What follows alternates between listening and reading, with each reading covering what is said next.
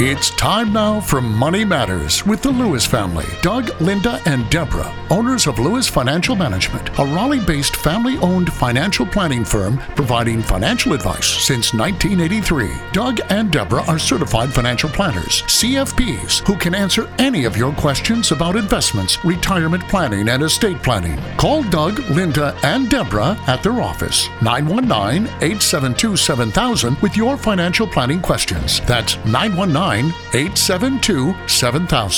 Now, here are Doug, Linda, and Deborah. Investments offered through SFA Inc. Investment advice through Lewis Financial Management. SFA Inc. and Lewis Financial Management are not related entities. And we are the Lewis family, ready to answer your questions tonight. This is Linda Lewis, and thank you for joining us on Money Matters on News Radio 680 WPTF. And I'm Doug Lewis, certified financial planner. And I'm Deborah Lewis, certified financial planner. And we're here to answer your questions for the next hour. This is Doug Lewis, certified financial planner. How can we help you this evening? Hi. Hi. How are you? Good. Great. Glad to hear that you're on the phone, radio discussing this. I have a quick question. All right. I have no debt other than a mortgage. Okay. I was given a loan that I shouldn't have gotten. I was making $42,000 a year, and they gave me a $200,000 loan. And now, after 24 years, my husband walked out on me. Just recently got a job after 2 years, just last week. Congratulations. Thank you. I'm not up. I have not paid my mortgage in 8 months because I just didn't have the money. I had no income coming in whatsoever. Oh, I know. Sorry. And so I don't know what to do. And I have responsibilities where I need my property. And what's the value of the house? I just had it appraised, and it was valued at $280,000. Okay. Right. And I owe $196,000. So you're living in the house? I am living in a house. Every day I wonder whether I'm going to get that knock on the door with the notice. I haven't gotten it yet. The only thing is someone said to me, well, Judy, that was a dirty loan. And there were... Ro, let me ask you a question. What does the rest of your financial position look like? You say you're what? You're 50... how old are you? 55. You're 55 years old. Correct. And you're divorced, right? Well, no, I'm working on that. It's just taken a heck of a long time. Okay, so you're still married in the process. You're separated. What does the investment portfolio look like that you own? Right now, I've got $200,000 in a 401k. All right. And basically, right now, that's all I have because I had to use some stock to live. So I have some stock in that $200,000, and then I have just investment. And in the 401k, that's a previous employment, right? Correct. Okay, and because you say you just got a new job. Yeah, working back to where I was working, where I got where I have all that 401k, which is nice. Well, I was going to ask you when you left the previous employment, you had an option to do a rollover from the 401k to an IRA, correct? Correct. And you didn't exercise that option. See, this is where I get fumbled because my ex-husband did all this, and I'm almost a juvenile when it comes to this. I do have it in, part of it is in a different hand right now, which is now in an IRA. Does that make sense? No, not yet. Go ahead, get started. Give us a call during the week at Lewis Financial Management. Make an appointment to sit down face-to-face and discuss your situation. The number at our office during the week is 919-872-7000. That's 919-872-7000. You haven't gone through a quadro or anything with a court dividing up the assets, the retirement assets, have you? No, but what we have done is we've done a mediation. We did mediation. We did equitable distribution. He's still on the deed, but he wants no part of any of it. No, I want to hear about the 401k. The 401k is mine. It's yours, and you haven't signed over to him any rights to it. Oh, no way. Okay. No way. All right. In a 401k, he could not access it if it was Even that, there's special rules. Yep. I think you should jot down my phone number and call the office, because I think that you may have more options available to you than you know. Oh, hopefully. I really do. Yeah. Oh. All right, yeah. let's see if we can come up with some solutions. Wonderful. That'd be great. And tell me your first name again. Roe, R-O-E. Oh, okay, Ro. Okay. Yeah. All right, Ro, give me a call at the office, and our number in Raleigh is 919-872-7000. Okay. That's USA 7000. Oh, wonderful. Thank you And so write down much. write down your questions, and we'll be happy to see what we can do to help you. Yes, I'd like to work this house thing out. So, Okay, great. Thank you so much. You guys All right. really provide a great public service. Thank you so much, Ro. You have a wonderful week. You too. Bye-bye. All right. Take care. There's an article, The Secrets of the 401k Millionaires, and I thought it was sort of interesting. It was in today's News and Observer in the Wall Street Journal section, but it said that there was a recent study done by the Employee Benefit Research Institute that computed and tried to figure out where do these 401k millionaires, where'd they come from? And it said even among employees 55 years and older, those who have been contributing to their 401k for more than 20 years, only 2% of them have cracked the $1 million mark. And that's sort of surprising when you think about our clients who have been contributing for so many years, and they've all cracked the $1 million mark so easily, so some of them. And then the article went on to try and figure out, well, what made those millionaires? It's really interesting. Listen to this. It says the one characteristic that differentiates the winners from the non-winners is contribution rate.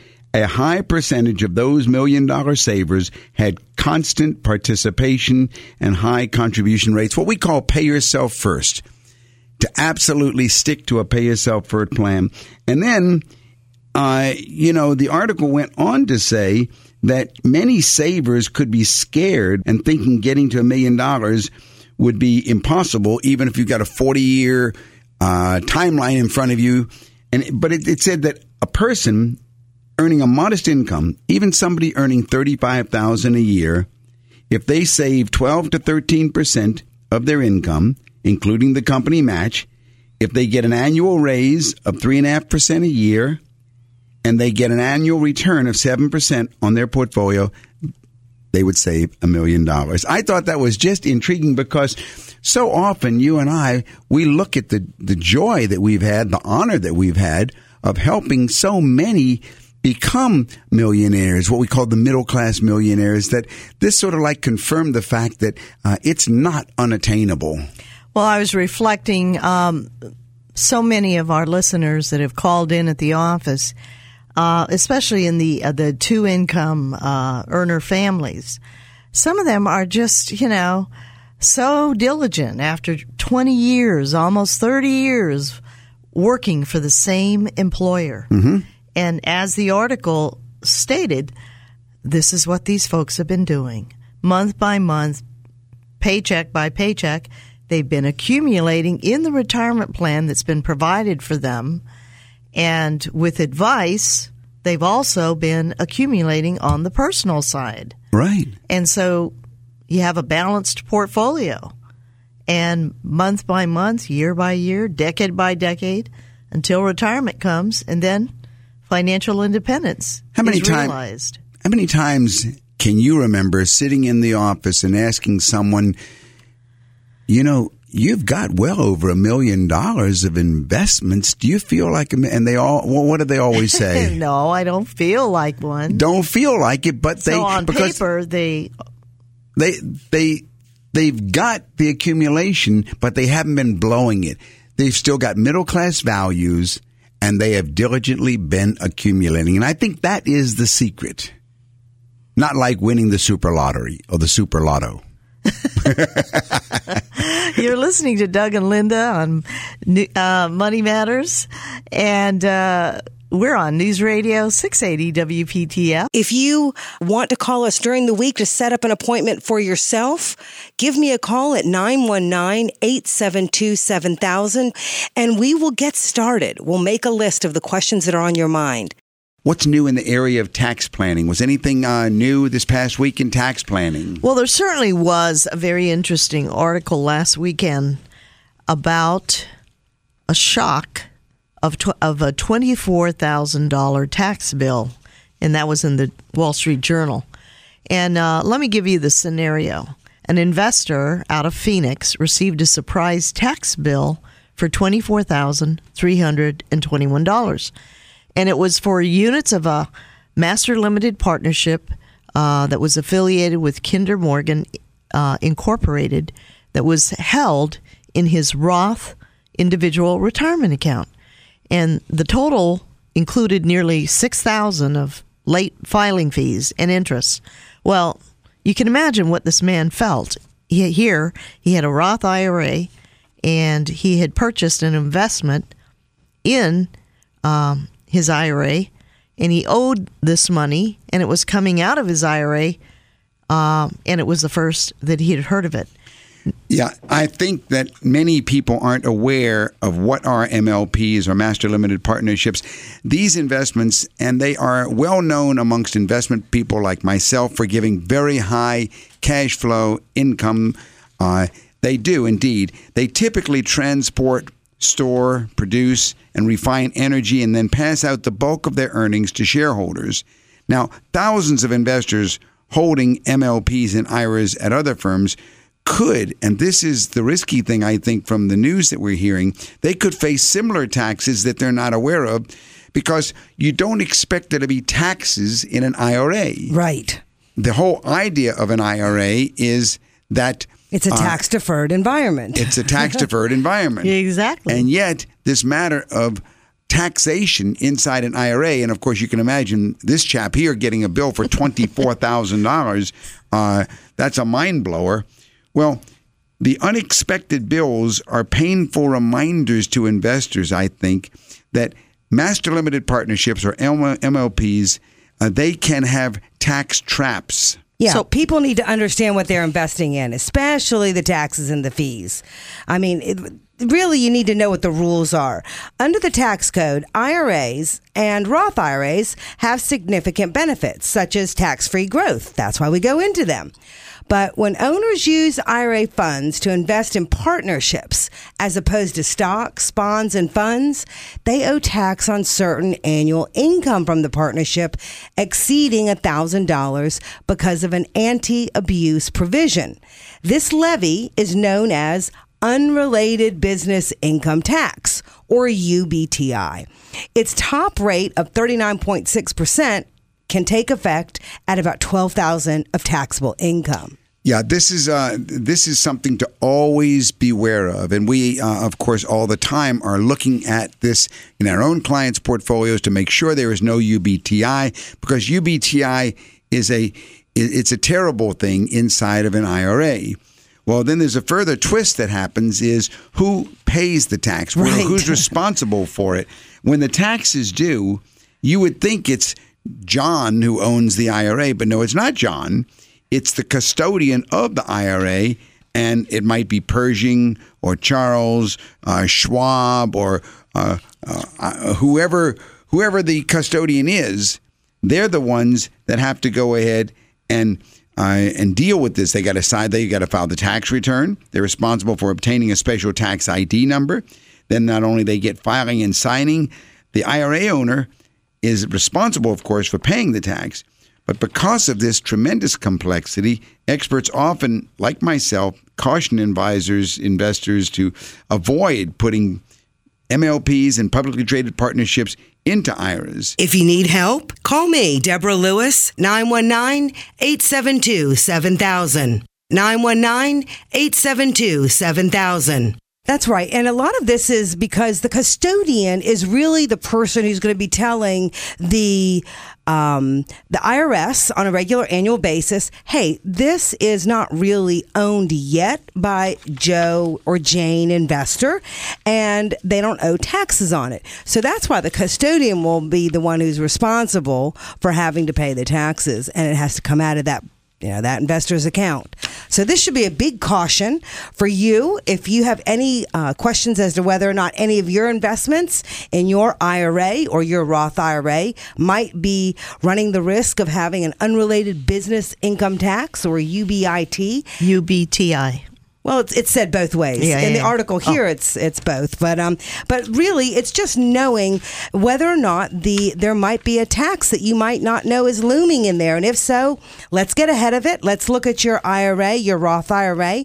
Give us a call during the week at 919-872-7000. Hi, David. This is Doug Lewis. How can I help you this evening? Hey, I'm just wanting to know, when you got kids just starting out as teens or out of college or whatnot, and starting almost from zero, where do you even get them started saving? So how does a person start out, a young person or an older one for that matter, who's for whatever reason sort of starting over again from zero? Well, let me help you correct a misconception. I started, and I've been doing this professionally now for 30 years, but I started my own children investing with about $100 a month back in, when they were how old? Golly day, some of them were... When they were kids. In their teens, early teens. So you don't have to have a lot of money to invest in mutual funds. And mutual funds are the proper vehicle in most cases to help a young adult as they're starting in life accumulate. As I say, that in that very interesting article said that a person earning only $35,000, now that's a pretty modest income, $35,000, and if they get a 12% match, if they save 12% of their income, including whatever the company matches them, so maybe they put aside 8 or 9%, and if they get a pay raise of 3% a year, they can accumulate $1 million over their working years. So you don't need to have a whole bunch. Do you have children, David? I do. How many kids? 2, one 11 and one 15. Okay. Those are good ages to start. Yeah, they're good ages, and, it might be advantageous for you as their dad, you and your wife, to come in and have a session where you can get educated, because it starts with cash flow. You've got your income, which is your salary or, investment income, whatever income you're getting, you have that so we could literally go somewhere with $100 and start into a mutual fund. Oh, absolutely. Absolutely. And, I also used to go ahead and teach my kids that if you earn selling your brownie cookies or whatever you're doing, washing cars, cutting grass, whatever you're earning, you shouldn't spend all of it. You should spend some of it, but you should get the habit of putting aside maybe 10 or 12% of it into something that will grow. And a lot of the mutual fund companies that I know of, or several of them that I like, they have educational material on letting youngsters and people learn the lesson of compound interest. Einstein said the laws of compound return are the 8th natural wonder in the world. It's incredible to watch what can happen. And they have that magic in their favor called time. Yeah. I think it's wonderful to watch these youngsters that do get it, and then by the time they're in college, they're on their way. I mean, we've seen several that have come to us in their 40s that have already become financially independent with $1 million. They have made it because they caught these principles early. Yeah. And that's something that would be a gift to your children at early ages. Because as parents, our kids, they don't do without, right? We give them, and there's too much technology, and they have all this stuff at their fingertips. Wealthy barber. And there's a book that you might want to read, David. It's called The Wealthy Barber. It's written by David Chilton. David Chilton. He was I believe he's a certified financial planner. He was a financial planner who later became a stand-up comic, and he wrote a great book, which I like to give to clients when they come to my office. It's fun, but it teaches some of the basic principles. It's in story form, so you might enjoy that. And then give me a call at the office if you'd like any further information. Sure. Okay? All right. Take care. Thank you so much for calling. So, Doug, it is important at an early age, or at any age, right, to be saving. It's never too early. It's never too late. Exactly. The client I met with last week was 98 years old, one of them. And it's not too late for her. And we've met with some that are in their teens. So it's never too early. It's never too late.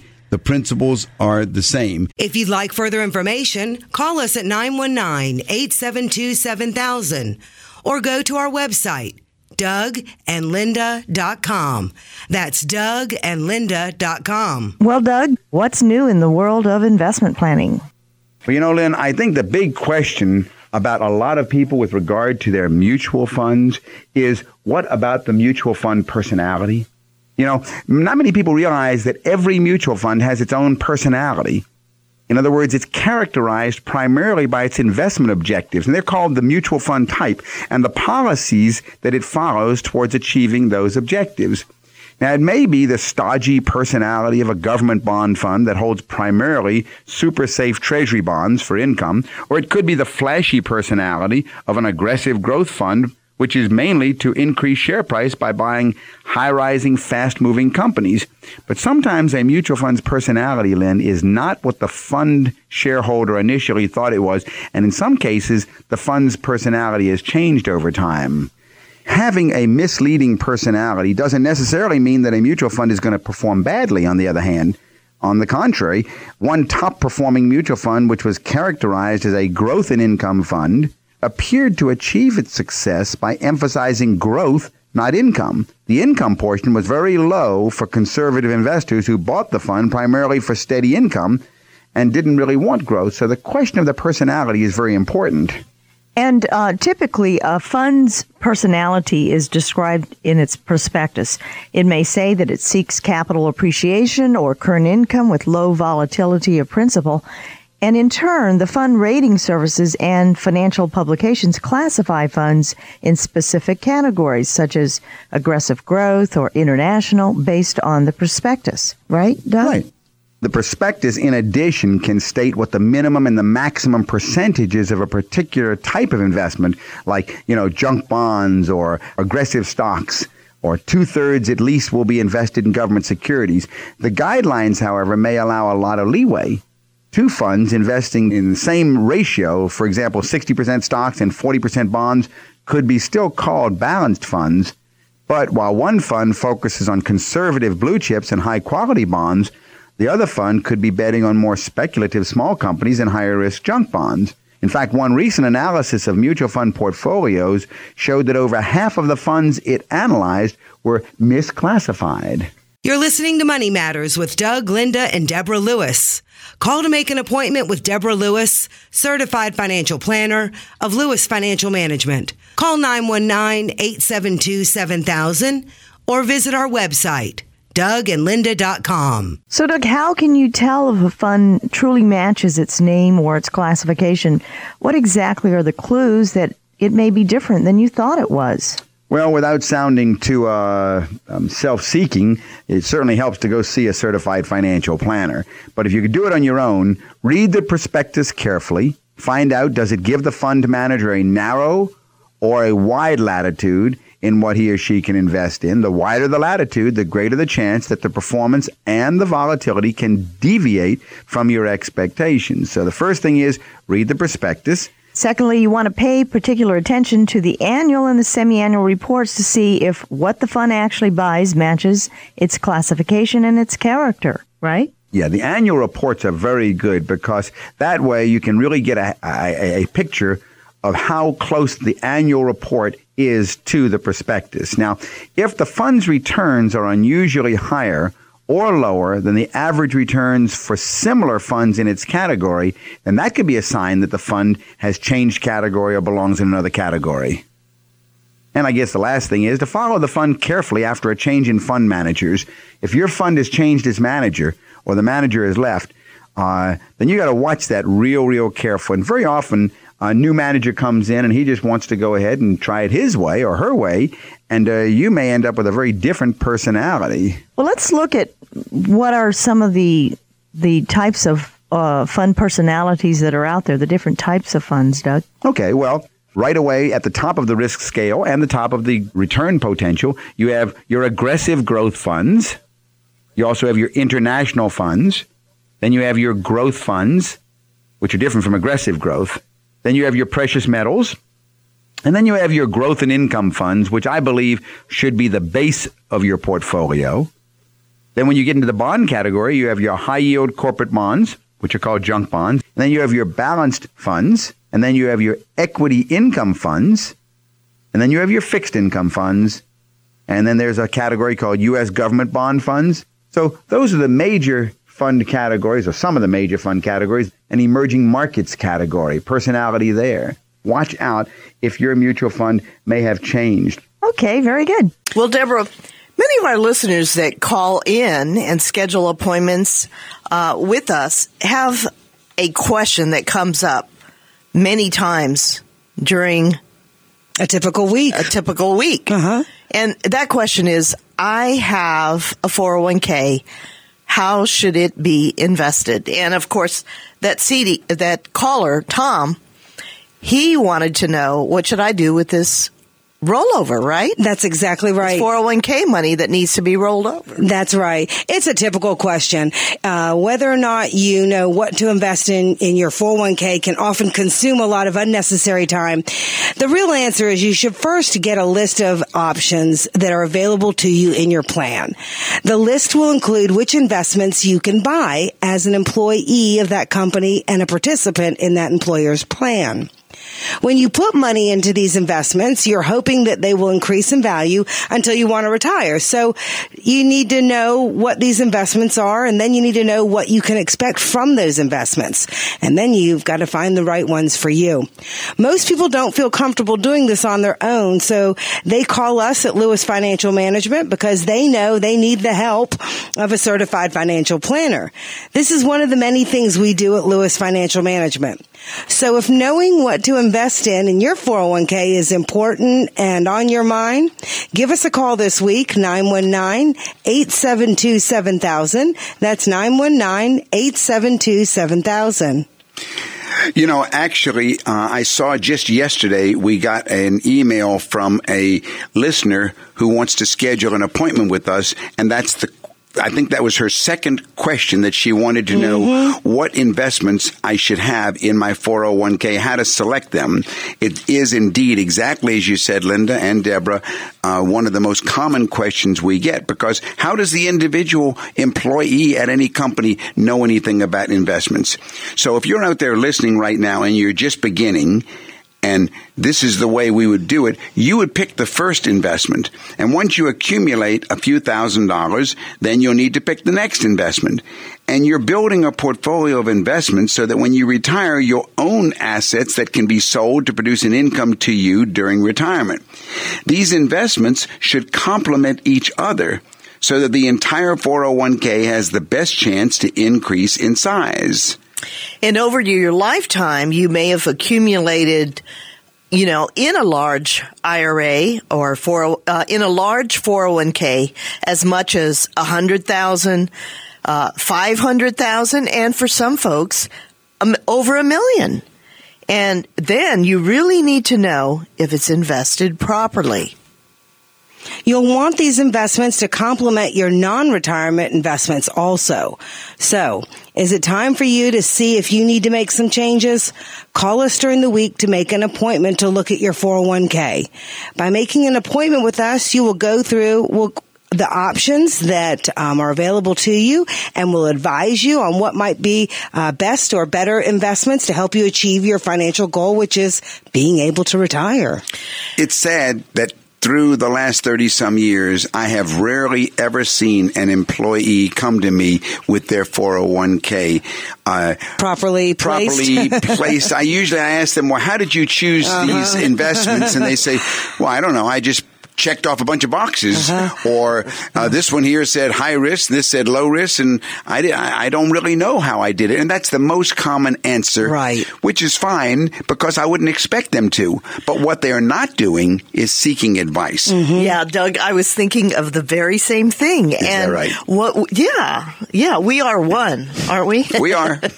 Sometimes we think the same thing at the same moment. But it is true that a lot of folks who have diligently participated in their 401k contributions oftentimes also procrastinate, don't they? They do. They do. It's the easiest thing to do is to just say, it's probably working for me. I don't need to do anything else. Yeah, and life gets busy, and you're working, and you're taking care of the kids, and it's time to get advice. So call us at Lewis Financial Management. We'll be happy to schedule an appointment with you. That number to call in Raleigh is 919-872-7000. That's 919-USA-7000. Herman, this is Doug Lewis, Certified Financial Planner. How can we help you this evening? How are you? Yeah. Herman, I got a question. My mother's 81. Getting ready to sell a piece of property that is in farm use taxes. All right. Sir. And the total amount is probably going to be around $550,000. All right. And her taxes, she's going to be required to pay capital gains, correct? Well, if there may be a way to not pay it, but it depends how far she's gone. If she has not signed anything yet, then there may be a way to avoid the capital gains tax. Okay, what would that be, Herman? She has not signed anything. All right. The property you say is worth $550,000. Correct. How many acres is that, Herman? It's 13 and a half. And is there any debt or mortgage on it? No, sir. All right. If, according to present tax laws, if there is no debt and if there is nothing in writing between her and a buyer, she has the ability to create a Section 664 trust. She can then give the property to the trust. Since you are her son, she could name you as the trustee of the trust.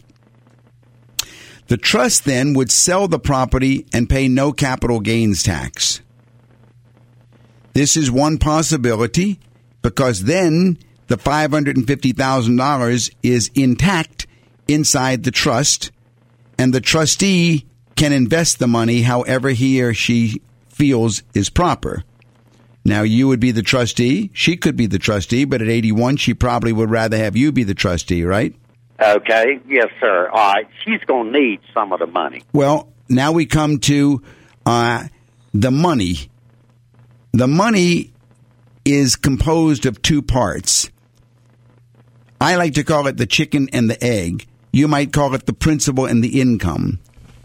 But if we set up a Section 664 trust, then she could get income from this at maybe, $40,000 a year, let's say. Give us a call during the week at Lewis Financial Management. Make an appointment to sit down face-to-face and discuss your situation. The number at our office during the week is 919-872-7000. That's 919-872-7000. If that would be enough income for her. Oh, yes, sir. That would be fine. Okay. Then the entire $550,000 is intact. Now, there are a couple of yabbas, I call them. Yeah, but what about this? Yeah, but what about that? You know, yabbas? Okay. Right. So there are a couple of yabbas that we have to deal with. What happens when she dies? Where does the money go? Is there a way to make it continue paying after her death? And so on. But the short answer to your question is that she can sell this if she can avoid the capital gains taxes if there is nothing in writing, because this trust is going to one day pass to a charity or a church or a university or different charities. One day it has to go somewhere to a nonprofit. To avoid the taxes. And to avoid the taxes now. But nothing has to go now. It can last for 20 years. Well, is that a bad thing if she's at 81 to let her go ahead and pay the capital gains and be finished with it? Well, it might not be what you want to do. Maybe you would like to have it pay $40,000 a year for the next 20 years. Right. Maybe to you. I don't know. I'd have to meet with her and find out what her goals are. Right. But many a time we have seen ones that say, well, I'd like to, I'd like to see what I can do with what I've got. Right. How many children does she have? 2. Okay. What's the size of her estate? Probably 1.5, maybe. 1.5, including this 0.5. That's right. Okay. And if she sells this outright, then she's going to, lose about $200,000 in tax? Well, not really. I don't figure it that much because the land was bought probably in the early 50s, and my mother was a quarter interest accordingly. Her mother and father bought half, and my mother and she and her husband bought half. They all deceased now. Well, let me for the be some area that they pick up the difference of when she inherited it. If I meet with you, I will go over all of that, and I'll help you compute all of those because that's what I do in my office. But I'm guessing there's going to at least be $120,000 in taxes. But whatever it is, she may say she doesn't care. The boy, you and your brother may not care, but there may be a lot of other ways to slice it so that you don't have to pay the tax. And I was wondering, Herman, is her home on that property right now? No, it is not. Oh, okay. That's well, good. Then that's good Yeah. because then. But anyway, write down your questions. Call us at the office, Herman. Okay. Our number in Raleigh is 872-7000. Okay. That's USA 7000. Okay. Yeah, because the way I'm figuring, Linda, there's $500,000 here that could be pumping out income to Herman and his brother for the next 20 years. That's for sure. And then, along the way, you want to make sure your mom's estate documents are all in order so that if something does happen to her. All right. All right. Well, thank you so much for calling, Herman, and give us a call at the office, all right? Thank you very much. All right. Take care. Have a nice evening and have a great week. Well, Lynn, what's new in the area of investment planning? Well, Doug, many of our listeners that have called in want to know, how do I know which investments to choose? Good question, Lynn. Real good question. A certified financial planner can first help you determine your current financial situation and your personal goals. What do you want your investments to achieve, for example? Are you investing for retirement or college education? Or do you want to raise capital to start a business? And people generally are concerned about their age, their net worth, what's your tax bracket, and what goals will determine what types of investments you should be in, right, Doug? Yeah, those goals in mind help your financial planner help you to prepare an investment policy statement, which is really crucial. Well, Doug, what exactly is an investment policy statement? An investment policy statement, Lynn, is your investment roadmap. It keeps you steady through good times and bad. It can help you quickly eliminate investment ideas that just don't fit, saving both time and costly mistakes. And it can also provide you with realistic expectations and a way to monitor the actual performance of your investments. Now, that policy statement should outline a number of things in it. And some of those include your investment goals, right, Doug? And the minimum level of return that you need so that you can achieve those goals. Those are important to be in the policy statement, along with what types of investments you will and will not include, and what portion of the total portfolio each investment will comprise. And also how long the assets will be in the portfolio and the anticipated inflation rate as well as the tax bracket assumptions, right? Once the investment policy is in place, then it's time, and only then is it time, to construct an investment portfolio, Lynn. Well, Doug, what exactly is an investment portfolio? It's a funny thing, Lynn, that you would ask that question because you'd think everybody knows what an investment portfolio is, but I would say 80% of the people that I meet don't know what an investment portfolio is. And what it really is the combination of more than one investment asset, such as stocks or bonds, cash, real estate, precious metals, international investments. And how you and your financial planner construct this portfolio is important because different types of investments do better in different economic conditions. And Doug, what would you say about diversifying? Well, by diversifying your investments in a portfolio, you are more likely to reduce the volatility, which is a fancy word for risk, and also increase your potential return. Well, Doug, what about percentages? What kind of percentages? Percentages of return That's hard to predict, Lynn. You can't do that. You can only look backwards. You can look backwards and see what percentage returns have happened over time in different categories. But research does indicate that over 90% of a portfolio's performance is attributable not to the percentage returns, but to the selection and balancing of the different asset classes. Don't trust these decisions to chance.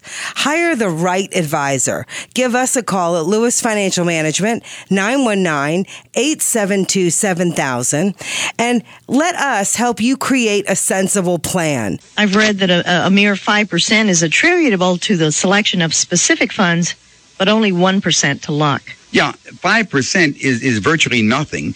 Most of the time, what makes a portfolio work or not work is not the hot investment, but it's the way that you've balanced it. And that's where the certified financial planner helps you design this portfolio with the correct asset classes for you. Doug, some people have raised the question, why don't I just select today's hottest investments? What do you think about this? Well, we hear it all the time, Lynn. Today's hottest investments, however, are oftentimes tomorrow's coldest turkeys. You got to avoid the fads and the fancies. Invest for the long term, because too often people randomly pick out investments as if they're pieces of a puzzle. They'll choose a hot mutual fund they read about in a personal finance magazine, or buy a piece of real estate that some cousin recommended. How many times I have heard that story over and over again. And the problem is that people don't know where the pieces go because they don't have their whole investment picture in front of them. And quite possibly the pieces belong to different puzzles. So therefore, they're inappropriate for a person's portfolio. Correct? Yeah, individual investments should reflect the guidelines established in the policy statement. Now, if you've had a financial plan produced, it should have a policy statement in it. Our number in Raleigh is 872-7000. That's USA 7000. But in either case, the policy statement should reflect, or the investments in the portfolio should reflect what's in the policy statement. Well, Doug, other listeners wonder, should I buy individual stocks or bonds or mutual funds? And a lot of people have questions about what should I be in, particularly if they've been in CDs or if they've inherited money and they want to know, what should I do with this money? It really depends upon a lot of factors, but one of them is your risk tolerance, and another is the amount of money you have available to invest. And, of course, the time and the interest you and your advisor have to study, to monitor your investments, and consider the advantages and disadvantages of each depending on your own needs and circumstances. Well, Doug, some of our listeners also want to know, should I consider investing overseas? Foreign stocks and foreign bonds are more volatile, but they oftentimes perform better when the U.S. market performs poorly, and thus you can find a way to reduce the overall risk of your portfolio. Doug, I've read that with many international mutual funds available, it's relatively easy to purchase a part of the rest of the world if you and your advisor find such an investment appropriate. Yeah, that's a given, Lynn. The point is that the capitalization around the world, the investment opportunities around the world are out there far and far beyond the United States. And if you're going to go ahead and participate in wealth accumulation, you need to expose yourself to international investing. It's a good way to balance a portfolio on the one hand, because world markets don't move in perfect harmony. As one market goes up, another goes down, and so forth. And there are financial planners that are saying, with the globalization and the global village that we're moving into, you should have as much as 60% of your portfolio with some sort of foreign or worldwide exposure. People also have questions about real estate and gold and oil and gas. What do you think about those? Well, those are asset classes, Lynn, and they have a place. Some of them have a place in some investment portfolios. But on the other hand, not all portfolios should have all classes. Hard assets like real estate and oil and gas, we put in different portfolios. Precious metals, I don't have a great love for. Unlike indirect investments like stocks and bonds, many of these other types, however, can be purchased through direct participation like limited partnerships. And as a result, they offer unique advantages and disadvantages, considering things like liquidity and taxes. Some of these can give big tax advantages. What's the best way to go about investing? Well, there's no one preferred way, but a good way is dollar cost averaging if you've got money coming in over a regular basis. If you want to accumulate enough to be financially independent, call me, Deborah Lewis, at 919-872-7000. That's 919-872-7000. Actually, there's a wonderful book that I like, Linda, called The Wealthy Barber, and it makes a strong case for accumulating wealth on a regular basis, month by month by month, if that's the way your money comes to you. Then there are other ways to consider with regard to lump sums and trust and so forth. But in the dollar cost averaging methodology, what you're doing there is you're trying to keep yourself from timing the market and letting time, not timing, do the work for you. Then by diversifying and investing regularly, you're able to more likely earn a reasonable return, since some investment markets over time rise in value and others go down in value, but most of them will rise in value. Now, a very serious question here. How does one avoid investment scams? You know, Linda, it's a sad thing, but if you've been in this business as long as I have, you've seen the most amazing number of scams out there, and you're amazed at the greater fool theory. You know what the greater fool theory is? No. There's always a greater fool. There's always a greater fool. I mean, it's unbelievable. The wise people that I've spoken to, the wealthy people who have swallowed hook, line, and sinker. They buy those, the pitch on the buying coins and gold, and what was that offshore trust that guy called you about? You remember that one? Yeah. How to cheat the United States out of all their taxes by a constitutional trust. Wasn't that what it was called? The constitutional trust and everything. Man.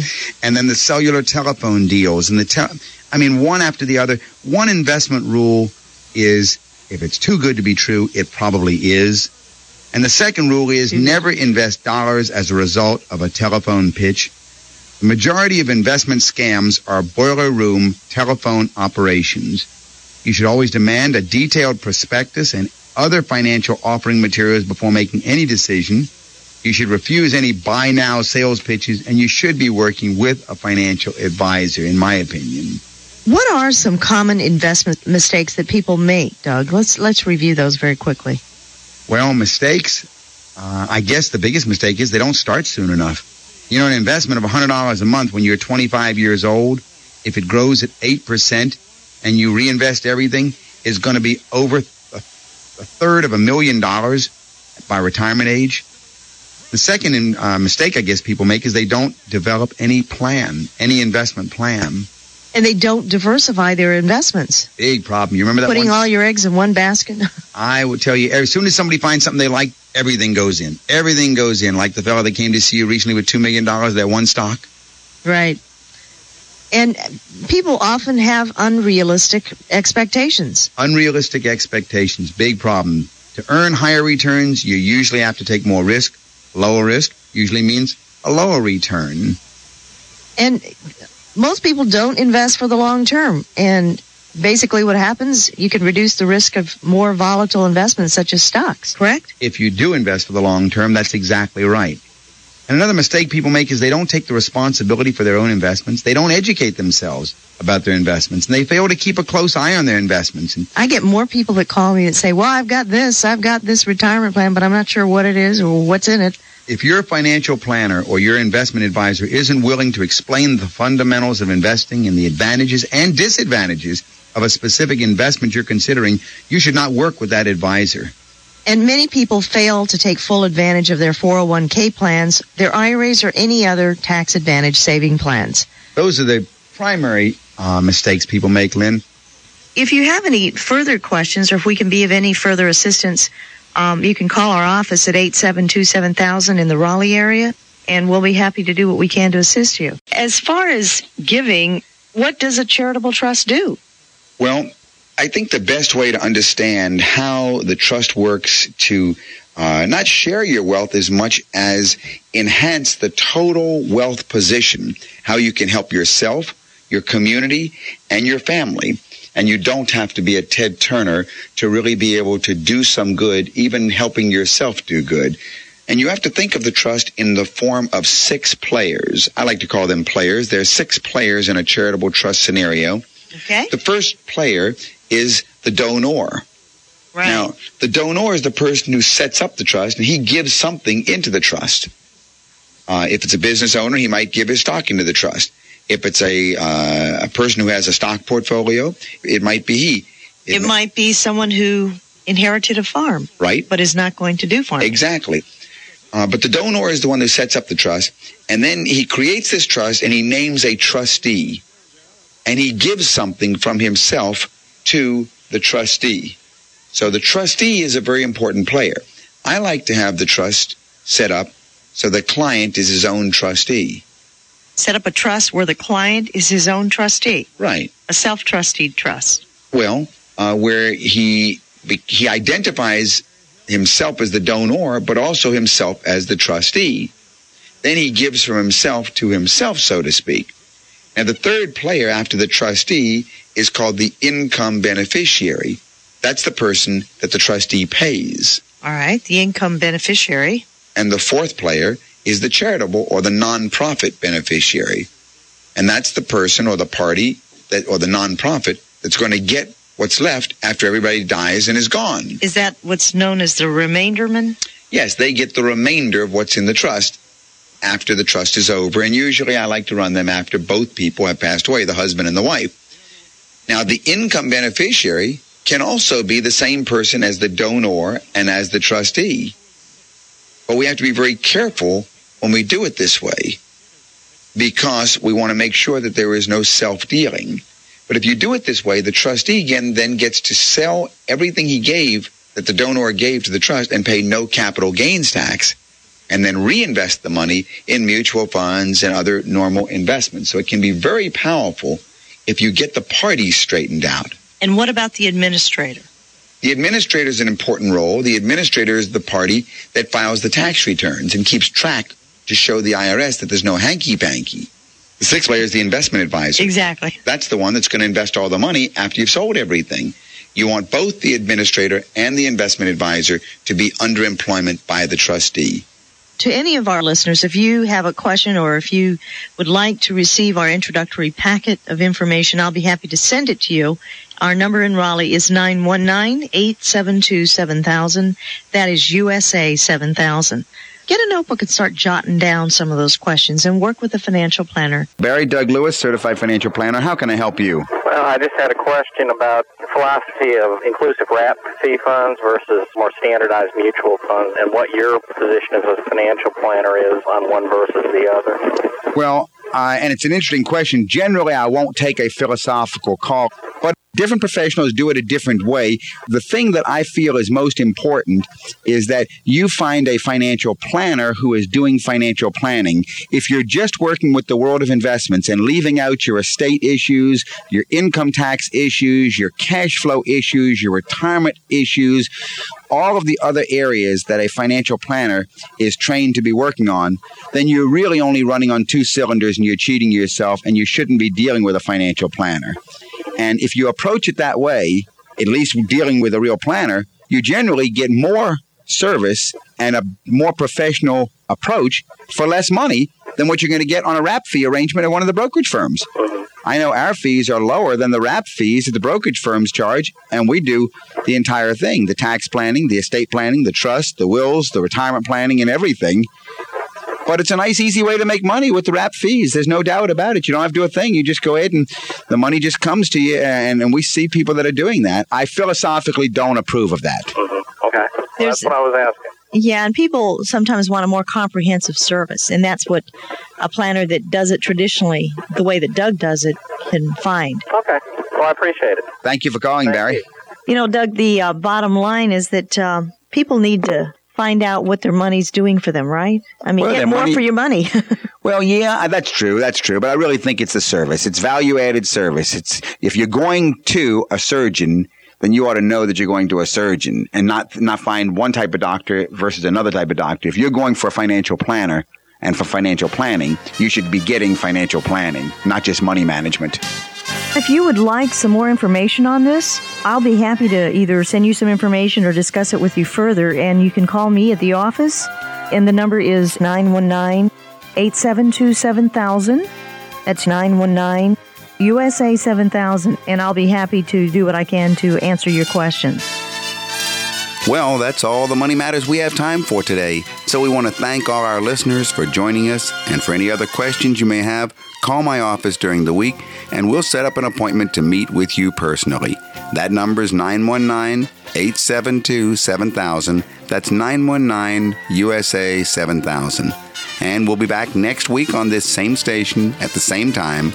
In the meantime, have a great week, and remember, your money matters because your financial future is at stake.